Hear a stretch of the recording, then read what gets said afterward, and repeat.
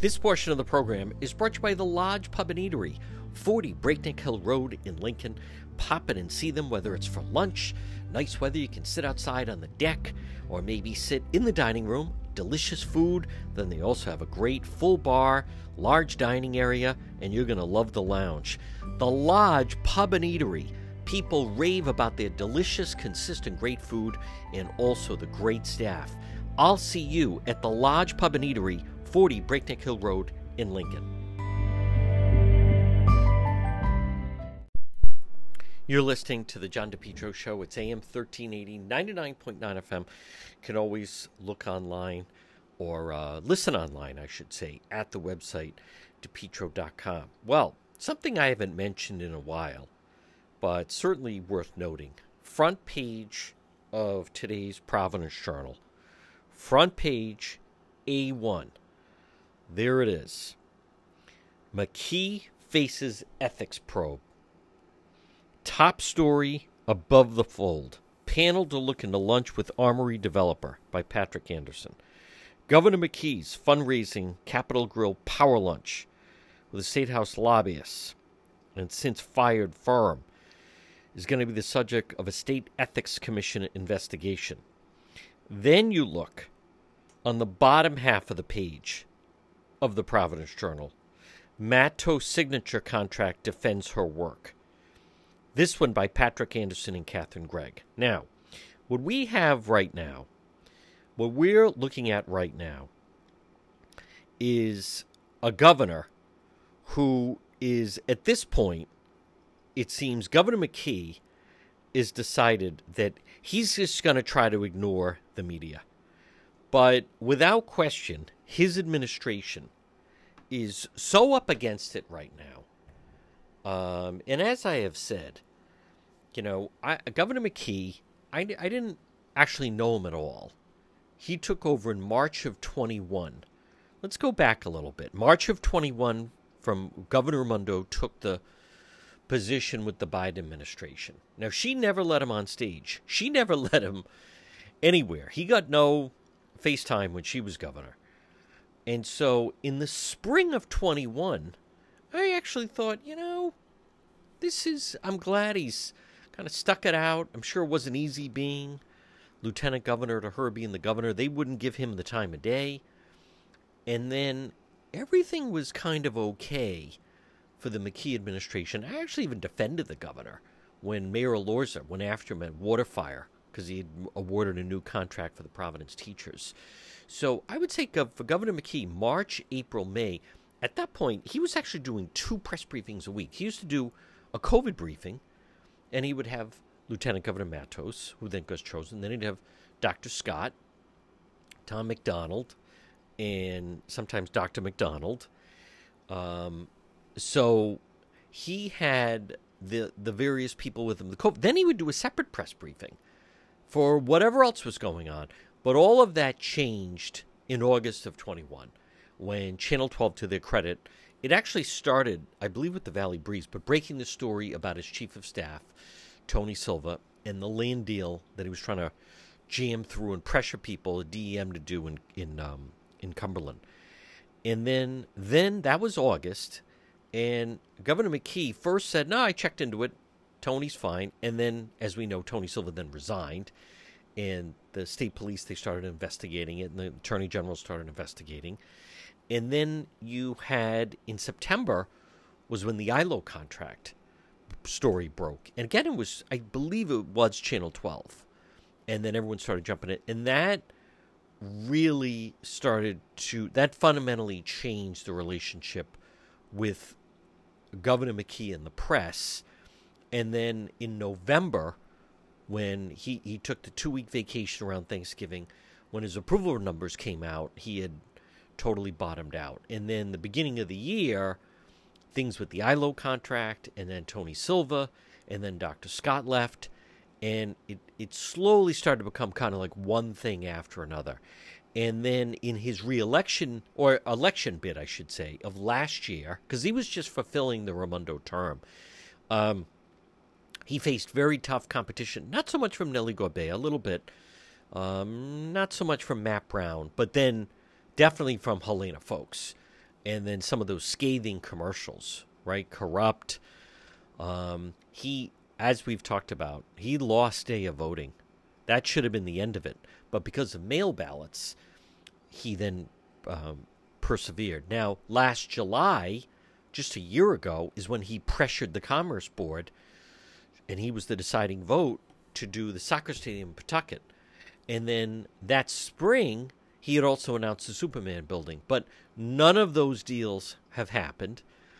And then right after the election, or it was actually a primary night with the whole hang up on them, Eva, about Helena Folks, Governor McKee did not like the way that that was covered. And then when he felt that he had the election in hand and he was going to win, he then sat down in October last year of 2022. He sat down and did a recording, a podcast with Ed Fitzpatrick of the Boston Globe. And he was very confident he was going to win, and he just laid out the media. And he let it be known that he couldn't stand Channel 12 and he hated the Globe and was yelling and, blah, blah, blah. And then he disappeared right after he won the election. And the problem is he feels like, I don't need the media, the hell with them, blah, blah, blah. But now, this year, 23, has been plagued right after the story broke in the spring regarding the situation regarding his two people in state government, Cranston Street Armory scandal. He keeps insisting that's a big deal over nothing, and the media is making, as he said, a mountain over a molehill. And that now leads to his lieutenant governor, Matos, in trouble. Now he's facing the ethics investigation. And so I would argue that now Governor McKee at this point, he has no press availabilities except when he felt he was trying to explain the whole situation with the Armory, but that's not how it panned out. Then he ended the relationship there. He has really a non-existent relationship with the media.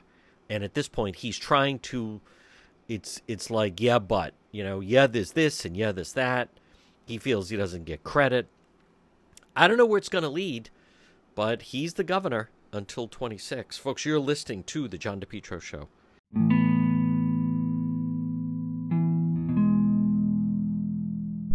Limitless Outdoors. Why do they call it Limitless Outdoors, RI?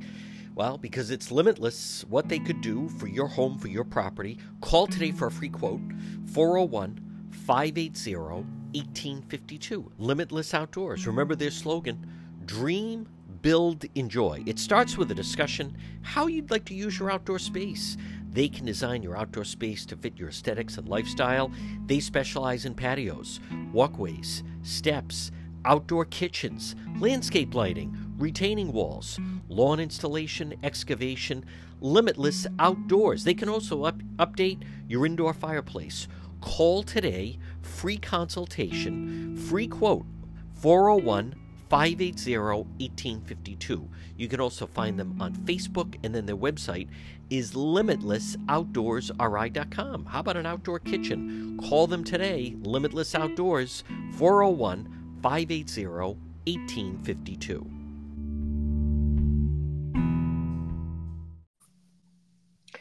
You are listening to the John DePietro Show weekdays. We start at 11. We go until 2. It's AM 1380, 99.9 FM. Folks, you can always listen online at our website, DePietro.com. Time for our legal segment. Joining us right now, he is one of Rhode Island's top attorneys. He's our legal expert, is attorney Tim Dodd. And Tim, obviously, we're going to start the lieutenant governor, all the machinations, everything that has happened with this case. We're going to go over some of the legal elements of this, starting with apparently the state police have taken the lead. The Attorney General, Peter Nerona's office, have taken the lead on this signature forging allegations that at current count, I believe it started in Jamestown, then it was Newport, then East Providence, Barrington. Channel 10 reported also Providence is suddenly involved as well. But let's start off with some of the legal aspects of what's involved here. Well, the providing or attesting to signatures on nomination papers which are not in fact correct, that is a felony. It's punishable forget if it's 5 years or 10 years in prison, but it's a significant potential for incarceration with these types of crimes. They don't occur too often. I mean, Right. usually, the nomination papers might get a cursory look, but this started in Jamestown, a relatively small community. So you got the town clerk who's looking the papers over, pretty much knows everyone in town. People in those positions often do, and suddenly they're seeing dead people's names, signing the Yeah. petition, etc. So, where is the potential criminal exposure? Well, potentially with Holly McLaren, potentially with Shannon Gallagher. These are the people who were signing off that they had collected signatures. Um, Holly McLaren was sort of apparently the lead person who was hired to round up a group of individuals to go collect signatures for the nomination papers. Now, everyone has seen these nomination papers. It's papers with lots of blanks. And you could have multiple, some pages fully filled in, some half filled in. But whoever gets however many signatures, those then get turned in. The person who's collecting the signatures signs an attestation that they collected the signatures, and that person's signature is then notarized.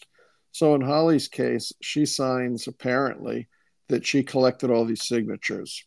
She then has her signature notarized that she's the person who collected the signatures. It's notarized by Evan England, who's the campaign spokesperson. So England is notarizing simply that Holly signed in front of him. He's not vouching for the accuracy or authenticity of the signatures Okay. collected. So Holly now has an attorney, a very good attorney, Yep. release a statement saying that she didn't collect the signatures. Well, that's not really maybe a good thing to say since she's attesting that she did sign that she did collect all the signatures. Hmm. The statement released by the attorneys complains that Holly received no training or instructions from the campaign. Well, what would those instructions be? Don't, rule number one, don't forge people's signatures. Right. Rule number two, don't sign on behalf of dead people. Rule number three, don't attest that you collected signatures that you didn't. Well, so I don't know what the written instructions would be. The campaign says we did provide written Right. instructions. So what would those instructions be? Don't forge people's names. Yeah. Don't get the signature of dead people. It's pretty obvious what's fair game and what isn't. Apparently, these people collecting signatures for the Matos campaign were collecting signatures in Cranston, which is outside of Congressional District 1 and Yep. can have no legitimate purpose. So it seems like a pretty wild crew they had out there collecting some legitimate signatures and some clearly not, some clearly of dead people. Others, people say that's not my signature. I've never signed anyone's nomination papers, that somebody forged my name. It was so transparently bad. Some people would sign and they would give their home address as East Providence Town Hall. I think somebody gave Right. some other City obscure, council members. Right. which all were phony. They're Yeah. phony signatures. It's all phony. So will that, and the campaign says, well, even with these phony signatures, we still have enough to hit the 500 number, so we're on the ballot.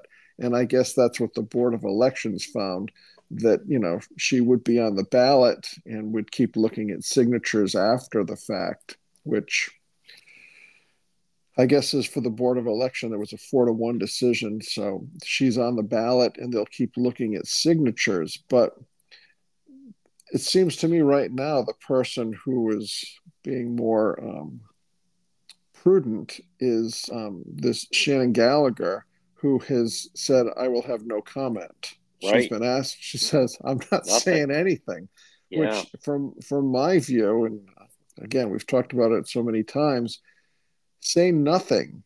Now, with McLaren, she's got an attorney John releasing Grasso. a state. Yep. John Grasso, very good attorney, releasing a statement on her behalf. Um, he's saying things on her behalf which contradict what the campaign says. Exactly. So now you've got two conflicting stories. So Mm, someone's telling the truth and somebody is not telling the truth. Um, whether or not instructions were provided to these campaign workers is sort of beside the point. Whether you were mm, instructed or not, you can't forge signatures and sign for dead people. sure. So I don't know that I would have. Everyone handles cases differently. I don't think I would have had Holly saying anything directly or having anyone say things on her behalf. It's not helpful Right. because at this juncture, people can't have their stories straight because Mm, there's multiple people involved and no one knows what the other folks are saying. Um, it seems to me if I was one of these campaign workers who might have also been out there getting um, phony signatures, um, it might be prudent for those people who no one's paying attention to go in early to have a sit down with the prosecutors to try to have a free talk, try to get an immunity deal, to try to get themselves out of harm's way. Because if Holly says, John, that she didn't collect the signatures, but she signed that she did collect the signatures, well, somebody put those names on there and somebody right. phonied up signatures. Yeah. So there's a finite number of people who it could be. So will any of those people fess up and say, yeah, I did it?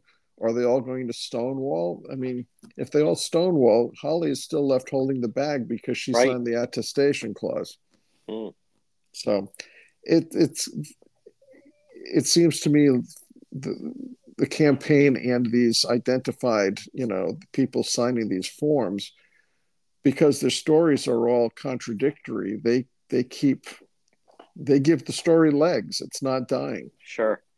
Tim Dodd, the Attorney General's office, Peter Roan, and also the state police. First of all, it doesn't sound like this investigation sounds like it's going to go on for quite some time because you have to track down all the signatures. You have to track down the board of canvassers, and then you also have to talk to all of the people whose names were basically forged. So I would think this is going to go on for quite some time, let alone if it goes to a grand jury. Well, yes, and if Mr. X's name was forged onto the nomination papers, Mr. X might say that's not my signature, but he may never have been in the presence of the person who was supposed to be collecting those signatures. Right. So the person who says that's not me, I didn't sign that, they may not know who signed their name. So it's going to be a very tedious effort to go through. I think there's over 700 total signatures. Right. Now, lots of them are good, without Right. question, but we just don't know the number that are bad ultimately. Is it 200? Is it 250? Or is it like Yeah. 30? We don't Right. really know. But it's not a story that's going to go away anytime No. soon. No. And the fact that she is speaking out and through her attorney, I wouldn't imagine that John Grasso would cause her harm in some way. But Tim Dodd, is this also a matter of we don't? This is unknowable, but of whether or not Attorney General Peter Nerona may bundle it all into one, or if these could all be separate felony counts. Arguably, they could be separate felony accounts because every Wow. time you forge somebody's signature, or Yeah. it's a misrepresentation, it's a criminal misrepresentation. It's Right. more likely it gets bundled up in some form or fashion. But Okay. if you really look at the statute, each one of these events where a person phonies up somebody's signature, Yep. um, that's a separate criminal Yeah. act. And in East Providence, they apparently, allegedly forged the signatures of members of the city council, and I'm pretty sure Rhode Island has a statute for there's an additional penalty for impersonating a public official. That's a good point. That's a very good Yeah. point, which could enhance the exposure criminally that whoever is the ultimate defendants, Mm, excuse me, are going to face. again, this has probably happened in many campaigns. I think it's a fair thing to speculate, but it's never been so blatant. Yeah. And the fact that it was caught initially in a very small town where everyone knows everybody, Mhm. um, sort of lit the fuse here, and now it's spread to all these other communities who are now duty bound to say, "Uh-oh, we better look at our roster of people who signed the nomination papers as well." Does it go back to previous election cycles? Maybe it does. And if the statute of limitations is still viable and Holly or Shannon Gallagher, let's say, hypothetically, did this same function for previous campaigns, there could be further criminal exposure. Yeah. Folks, quick break. Much more ahead. Our legal expert, attorney Tim Dodd, right here on the John DePietro Show. We're speaking with our legal expert. It's attorney Tim Dodd. Tim, Get your driveway paved. J. Perry Paving. Letter J. J. Perry Paving. High quality, fair pricing, exceptional service. Over 25 years experience, specialized commercial paving, residential paving, seal coating. Call for a free estimate today, 401-732-1730. J. Perry Paving. Hey, learn about the benefits of asphalt paving, whether it's a brand new paving project or a cracked driveway. It's affordable, smooth, safe to drive on, aesthetically appealing. Asphalt can be recycled, reused. J. Perry Paving, a licensed and insured contracting company committed to meeting your needs, no matter how big, how small. Contact them today for a free quote, 401-732-1730. What a difference it makes for your driveway, for your business, parking lot. Letter J, J. Perry Paving, 401-732-1730. Online at jperrypaving.com and look for them on Facebook. the bad news for the McKee and Matos administration continues. Governor McKee now, the ethics council is essentially saying that this lunch he had at the Capitol Grill, that they're gonna investigate this. This was with the lobbyist Britt, and then the two people come in from Philadelphia, and then they make them write out their checks. I'm just curious, legally, I'm sure this isn't a jail case, but at the same time, if you're the governor, you don't want to deal with it. But I just want to once again remind people, if you could touch on the legal power, the ethics commission, you can't just blow them off. They are a body that has to be reckoned with. Yes, the ethics commission looks in when there's an ethics complaint made. The commission looks at it. They determine whether they want to investigate further or whether they want to dismiss it as being something frivolous or something outside of the scope of their jurisdiction. Here, the essential issue which they are investigating is the lunch, not from the perspective of these people from Philadelphia showing up with checks to give to the campaign or to, friends of McKee, whatever they call it. It's the lunch, because a politician is not supposed to accept any gift valued at over $25. That seems a ridiculously low amount in today's economy, but that's what it is. So arguably, when this lunch is attended, the bill is over $200 apparently. And McKee doesn't pay for it and his campaign doesn't pay for it, at least in the first instance. Then has he received something of value of more than $25, Right, not reported it, making it an ethics violation? Well, sure, I guess it is. From a significance standpoint, it's on the very lowest end of the ethics spectrum, in my view, in terms of an issue.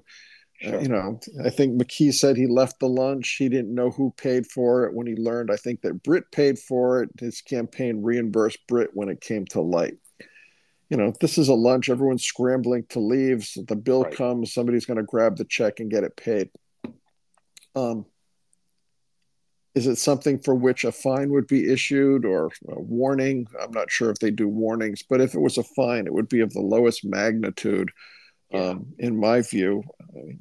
The thing that happened, which happens all the time, but it's not an ethical violation, is when these people showed up for lunch bearing checks to contribute to the campaign. Yeah, But that's a bad look. First time meeting him. All right, make it out right here, friends of McKee. I mean, that to me but is the worst look, Tim Dodd. well, it's the worst Wow. look, but Huh. it's the worst look, but it's what, unfortunately, it's sort of what makes the world go round. When Donald Yeah. Trump was running for president, he bragged Right. he would Yeah. he would contribute to everybody's All of campaign, the them. Right. Democrats, the Republicans, because he was wanting to do business and he wanted to have some influence and some ability to call these different politicians, hey, I'm trying to get this done, whatever the case might be. That's It's what happens in the world of politics. Sure. You've got, people like Donald Trump who brag, this is what I do. I mean, I Right. can think Cost of of doing many. business. That's right. When you look at the So, list of contributors to campaigns, there's law firms who give to both sides. There's construction companies and sure. unions. They all give to both Right. sides. They give to everybody. So it's I it's not unusual, but the optics okay. aren't great. Folks, again, we're speaking with a legal expert. It's attorney Tim Dodd. And Tim, I want to touch on this shoreline case. There's a story in the Boston Globe. I saw these videos over the weekend. It happened in Middletown, and it has to do with the shoreline access. But so now there are signs put up, shoreline access, and now, according to the video, I mean, this it was a younger guy, but he goes crashing onto this guy's property and starts screaming, "No, no, no! I have shoreline access!" And it's supposed to, as you know, it's supposed to be 10 feet up from the low tide at the beach, so you could literally walk along the beach. We'll say Narragansett. You now could go in front of the Dunes Club and plop down 10 feet up from the line, and they can't kick you off. And apparently, the same thing with Bonnet Shores. But what we saw illustrated here was this guy, seemingly to me in the video, didn't have any interest in really, he didn't have a lunch packed, or it wasn't like a towel going to go for a swim. He was there, basically got arrested for trespassing for just, now he feels it's okay to tramps along this guy's property. Well, clearly he had an agenda. He wanted to Yeah, poke. He wanted to poke that homeowner sure. in the eye, if you will, Yeah, metaphorically. He wanted to this poke him in the eye and give him a hard time. And yep. there's always gadflies out there who will want to test the law and test the law. I guess that's the best way to say it. There's a group of individuals and I guess this corporate interests who own waterfront property who have now filed a lawsuit to get an injunction and Right. to have a court determine that this legislation that passed in the last session is unconstitutional. It's a very complicated Yeah. balancing of interests. The Rhode Island Constitution always has recognized in some form or fashion the public's right to access the waterfront. Right. That right butts up against owners' rights. So if somebody buys a piece of property 50 years ago and their backyard goes right up to the shore, okay, so now you've got that little maybe 10-foot area.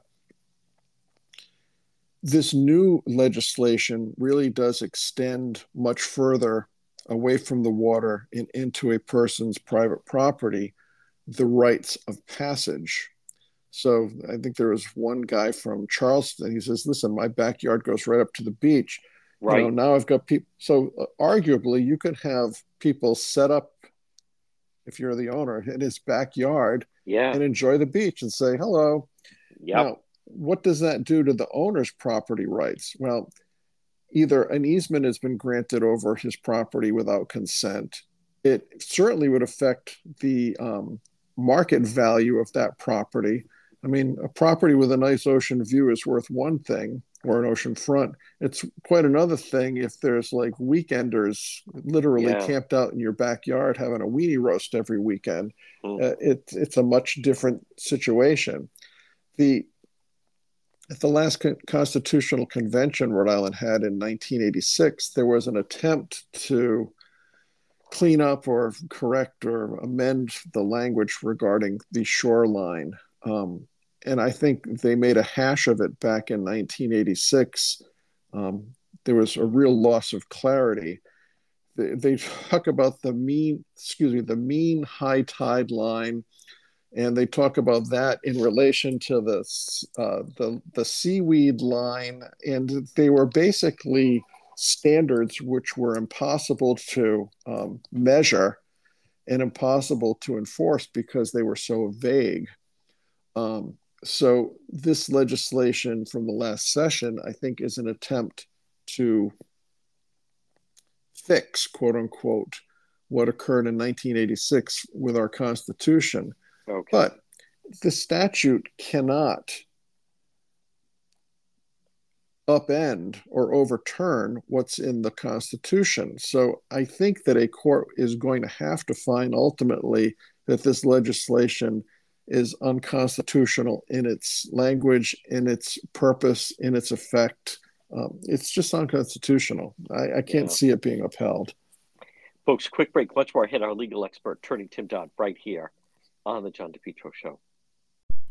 Propane Plus. Call them today. Heating and cooling in Rhode Island, 401-885-4209. In Massachusetts, 508-252-3359 for Propane Plus. 3 generations you can always depend on Propane Plus for all your heating and cooling. Call them today, 401-885-4209. 3 generations. They're available 24/7 for service and delivery, and they're going to serve you for a very long time. They have a great user-friendly website. You just log on at propaneplus.com, and then you type in your zip code, residential or commercial.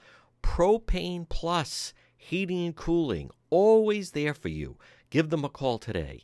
In Rhode Island, 401-885-4209. In Massachusetts, 508-252-3359. The Johnson family, 3 generations. Heating and cooling, you can always depend on Propane Plus. We're speaking with our legal expert. It is attorney Tim Dodd. Tim, this Karen Reed case, situation in Canton, it's gotten a lot of publicity. They had a big hearing where the prosecutors, I believe, are looking to try to get a gag order in place. I think it's interesting that they kind of fleshed out a little bit in court. I don't remember the last time I saw what these defense attorneys are doing, which is, I think they're also from California, but it did come out in court, which they're doing is they leak to the media motions they're going to make, and it doesn't matter whether or not they have any merit. So then the media runs with these motions before they file them. It is true they cherry pick certain evidence. They're trying to draw a lot of attention to the case. There was even people there like rallying for her at the courthouse. So, but the judge seems firm. The judge, all this stuff's been leaked that the judge has a conflict, has to recuse herself from the case. The judge basically can't go out in court. Like, I don't know what you people are talking about. So there seems to be like 2 parallel worlds. There's the outside that is filled with conspiracy and cover up and all this other stuff. And then you have, the facts inside the courtroom of the Karen Reed case. Well, it's a very interesting case. I mean, whether or not, forgetting all of the whispering to the media to get things reported that favor your side, forgetting all that for just a sec, the circumstances of this cop being found dead in a driveway in a blizzard is very suspicious. The prosecutors say that Karen Reed had argued with this deceased police officer, John O'Keefe. Yep. They were all drinking at a house party. They go outside, they're arguing. She leaves. The allegation is she ran him over, I guess purposefully, and then left and went home. And he was left out in the cold to, I guess, freeze to death and die, or die of his injuries. When he is found the next morning, there's things that are inconsistent with getting hit by an SUV and knocked down.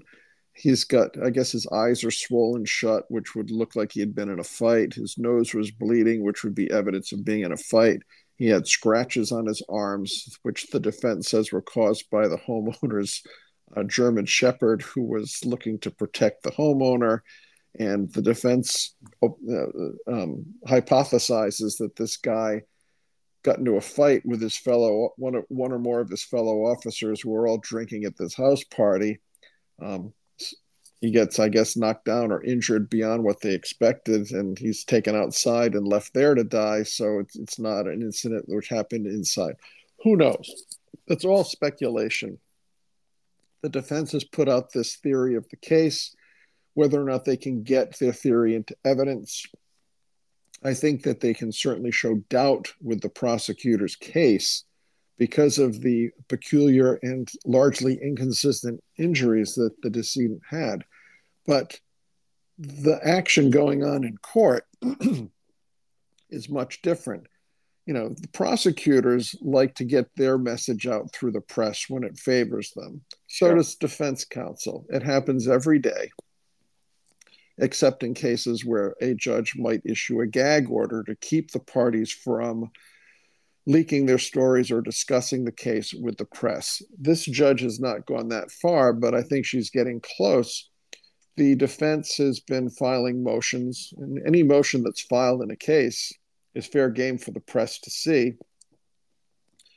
Lawyers have to be careful because if they file things that are frivolous or clearly false or just made up, lawyers risk being sanctioned under something called Rule 11, which is a pretty standard thing in most jurisdictions, which the court can penalize monetarily lawyers for filing frivolous or false motions or documents. The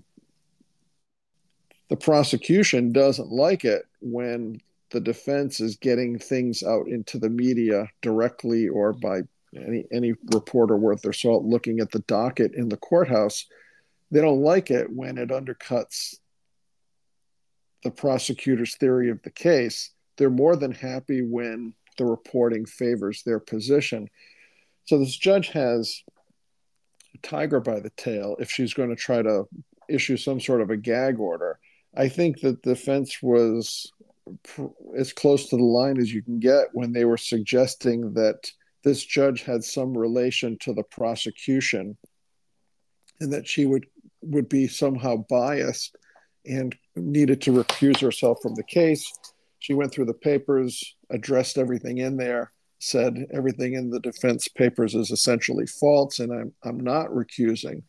But John, it does look like the defense is willing to engage in a scorched earth defense here and pulling every stop out that they can pull out.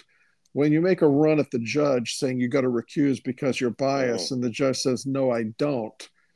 You know, when you swing and you miss trying to get a judge recused, it doesn't usually bode well for how the trial is going to proceed once it gets teed up. Yeah. Folks, again, we're speaking with our legal expert. It's attorney Tim Dodd. Tim, this next story, I mean, we cover a lot of different stories. I can't believe the arrogance and the disposition. I'm talking about this Providence rep, the Providence police, actually all over the country, but this happens in Providence where they have these places. They're called SIPs, but they're after-hour places. And, you know, clubs normally close 2 o'clock in the morning, but if you know the right person and you have an address, there's places you go in, and it's essentially set up like a nightclub in someone's basement or living room or apartment, whatever it is. But, you know, they charge cover. They usually have a DJ. They have booze there. But sometimes, you know, as you can imagine, there's gambling, there's illicit activity, and there's violence. There was someone killed. And lo and behold, as the Providence police are monitoring one of these and then try to break it up, there's a sitting state rep, this rep Sanchez. So on the body cam of the Boston Globe broke the story, and then Channel 12 also has it. But you see the Providence police kind of like saying to this rep, you should not be here. You're an elected official. This isn't after. It's like 3:30 in the morning. If you could just touch on the legality of some of this stuff. I was just appalled at his brazen manner of talking to the Providence police. Yeah, I guess it's a new world of elected representatives, Yeah, for better or worse, probably worse. But yes, Providence, like many cities and towns, has these places called sip joints, where it's an after hours place, and you either pay a cover, as you say, to get in, or once you're in, you're paying for drinks or whatever else is going on. Clearly, these are illegal establishments. They are not licensed. They don't have a proper liquor license to be serving alcohol at 3 in the morning. They're probably not, collecting sales tax on what they sell. It's a completely illegal operation. Now, the cops were there. I'm not sure if they were surveilling it. Not sure if they were there looking for someone in particular. It's clearly some of these sip joints are known by the cops to be doing their business after hours. Now, this rep goes there. I guess there's some question as to whether he went in or not. I guess he said I was going to visit some people there at 3:30 in the morning, but it was crowded, so he decided not to go in, and he stayed in his car answering emails. Well, good luck if anyone believes that particular yeah, story. Um, is it foolhardy for the guy to be there? He's a state rep, to be at a clearly, knowingly illegal establishment. One would think he would know better. One would think politically it wouldn't be helpful. But his story is, I'm never going to stray far from my roots. This is where I come from, and I'm not going to leave my neighborhood and the people that I know. Maybe going to a sip joint gets him more votes in his particular rep district. And mm, maybe that's the new world that we're dealing with. But he didn't get arrested because he didn't do anything criminal. okay. Nor was anyone else arrested. I guess the cops could have gone in and busted the place and Yeah, that was my arrested. question. Could they start rounding everybody up that's inside there who's at Yes, one they of these could. places? They Sure. could. Yeah, they Okay. could. Wow. No, they But they normally didn't. don't. So I'm not sure Yeah. exactly what their presence was for, if they Okay. were surveilling for something different, if they were looking for somebody in particular. Um, sometimes you want to leave the trap set, leaving it so that these individuals can go to these sip joints, and it's kind of easy picking for the cops if the right people show up and they're being Sure. looked at for a particular reason. If you closed up all the sip joints, basically, not, you can't say everyone in there is up to no good, but it gives them an easy place to congregate that the cops can surveil at 3 in the morning. Sure. Good point. Tim Dodd, I want to just revisit and touch on, I think we touched on the past, but just get your thoughts on this story of the East Greenwich bank executives accused of profiting from this illicit loan scheme. The story popped. There's definitely, some investigation going on. I just wanted to revisit it and just get your thoughts on that we're they're making the allegations of what happened and then where this could end up going. Well, it's a very unusual. I hope it's an unusual situation. This rather small bank in East Greenwich called Independence Bank. I'd Yeah. never heard of it, candidly, before the story broke. There's an individual, last name is Ponte, who um, finds people who need an SBA loan for their Yep. business. And Ponte brings these individuals saying, I got a bank for you. They'll help you get this SBA loan. He will take them to Independence Bank. They will apply for an SBA loan. Ultimately, they'll get the SBA loan. However, while waiting for the SBA loan, Ponte was loaning money at a very high interest rate, allegedly, calling it a bridge loan. So somebody needs money to start a business, to keep their business afloat. They apply for an SBA loan. Let's assume it takes 4 months for the SBA money to come in, and the person can't wait. Ponte makes a loan, a bridge loan. Now, when the money comes in from the SBA, the recipient of the funds has to pay back Ponte. Okay. So a lot of the money intended to be utilized for the borrower's business is actually being redirected back to Ponte to pay back the loan principal and the exorbitant allegedly interest that was accumulating on the bridge loan. So that's improper. Further, of the SBA loans that were done in this manner, approximately something like 40% of the SBA loans that went through this system ultimately defaulted.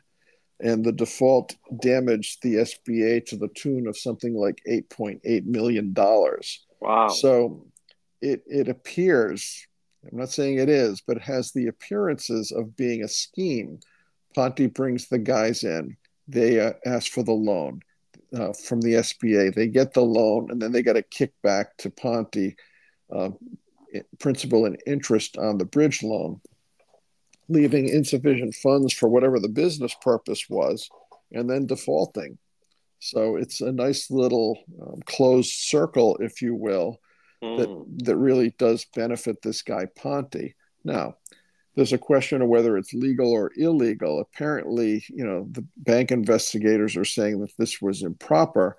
Have not yet been, I don't believe, criminal charges filed, but it does appear to be something. Anytime you've got a bank, and anytime you've got wire transfers, anytime there's wires involved, it becomes a federal situation, crossing state lines, making wire transfers, etc. So if there's going to be criminal charges, which is not certain, it's almost a lock that it would be filed in federal court. And if you're a defendant in federal court, it's a much more uncomfortable situation than if you're a defendant in state court. Sure.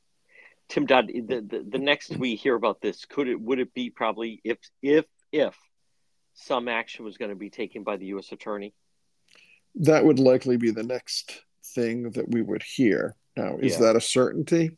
No, it's not a certainty, but it's a very unusual set of circumstances that were going on at this very small, specific bank.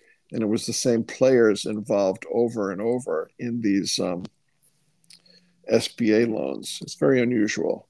Yeah. Folks, again, he is our legal expert. It's attorney Tim Dodd. Tim, excellent job as always. We'll touch on some of the other legal matters. We could go on all day, but we'll touch on them next week, and we will talk to you again. Absolutely. Thanks, John. Take care. It's My Health, 1099 Mendon Road in Cumberland, diagonally across from Davenport Restaurant. Stop in and see Marie, that historic white church. Shop local, inside, all quality products, vitamins, herbal remedies, trusted companies. They understand quality, integrity. It's My Health. It's all about your health. Local products, acai, honey, maple syrup, beef fresh gum. They carry over 250 bulk herbs, teas, and spices that can be purchased by the ounce, plus box herbs and teas, hemp and CBD products, and much more. Natural skincare products. Stop in and see Marie at It's My Health, 1099 Mendon Road in Cumberland. It's all about health for you, for your family. There's vitamins for children, all different types of teas, all different types of spices. Boy, what a difference it'll make. Shop local. Stop it and see the Queen of Health. It's Marie. And It's My Health, 1099 Mendon Road in Cumberland, diagonally across from Davenport Restaurant, right in that historic white church. It's all about health. It's all about your health at It's My Health. He's John DePietro, he's really in the know with his talk show on your radio. He's John DePietro, tune in your radio. Go get him, Johnny D! AJ, drywall, plaster, home improvement. Call them today for a free quote. You can also find them on Facebook, 401-323-9252. 323-9252. AJ, drywall, plasters, home improvement, frame to finish basements. What a difference it'll make in your basement. Acoustic ceilings. Look how beautiful your ceiling could be. New homes, additions, also commercial rehabs, painting, remodeling. Contact them today. It's a family-run business. AJ, drywall, plaster, home improvements.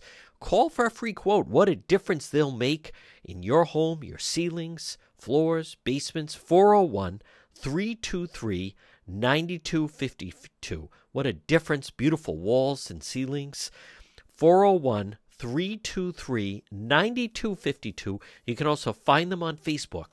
It's AJ Drywall, Plaster, and Home Improvements for your home or business. Make sure to find the John DePietro Show Facebook page, and you can watch all the action on the scene live stream. Follow it all. Real time, live stream. Just follow John DePietro Show right there on the Facebook page. Falcon Pest Services. When you have a pest problem, give them a call. Serving Rhode Island and southeastern Mass. 401-739-1322. Falcon Pest Services, residential or commercial, whether it is for maybe you have some kind of a termite problem, bed bugs, ants, roaches. Listen, a mice problem. Mice can be problematic. Rats, mosquitoes, many other pests. Falcon Pest Services, serving Rhode Island and Massachusetts, all different types of programs, multifamily housing, condos, apartments, single-family homes, restaurants, office buildings, highly trained, experienced pest control technicians. Maybe it's once a year. Maybe it's a one-time treatment, monthly service, quarterly, or year-round protection. You can depend. Falcon Pest Services. Call them today for a free quote, 401-739-1322. Get your yard sprayed. Get rid of those mosquitoes. Falcon Pest Services. Call today, 401-739-1322. Falcon Pest Services. You can also find them on Facebook.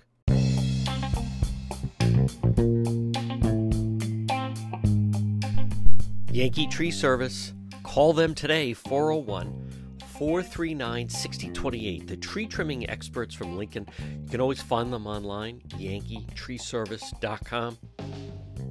Tree removal since 2006, 24/7 emergency service available. It's Yankee Tree. Folks, I've dealt with them for years. Tree removal, stump grinding, tree pruning, also emergency service and bucket truck service. You can depend on Yankee Tree Service. Call them today. Get a free quote, 401-439-6028. And remember, with Yankee Tree Service, they have the licensed arborists. They'll come out and they'll explain which tree maybe you want to get removed, maybe what tree you don't want to get removed. Tree pruning, also one of the best things you can do for your property and for your trees. It's Yankee Tree Service. Call them today, the tree trimming experts based out of Lincoln. Call them at 401-439-6028. Yankee Tree Service, 401-439-6028.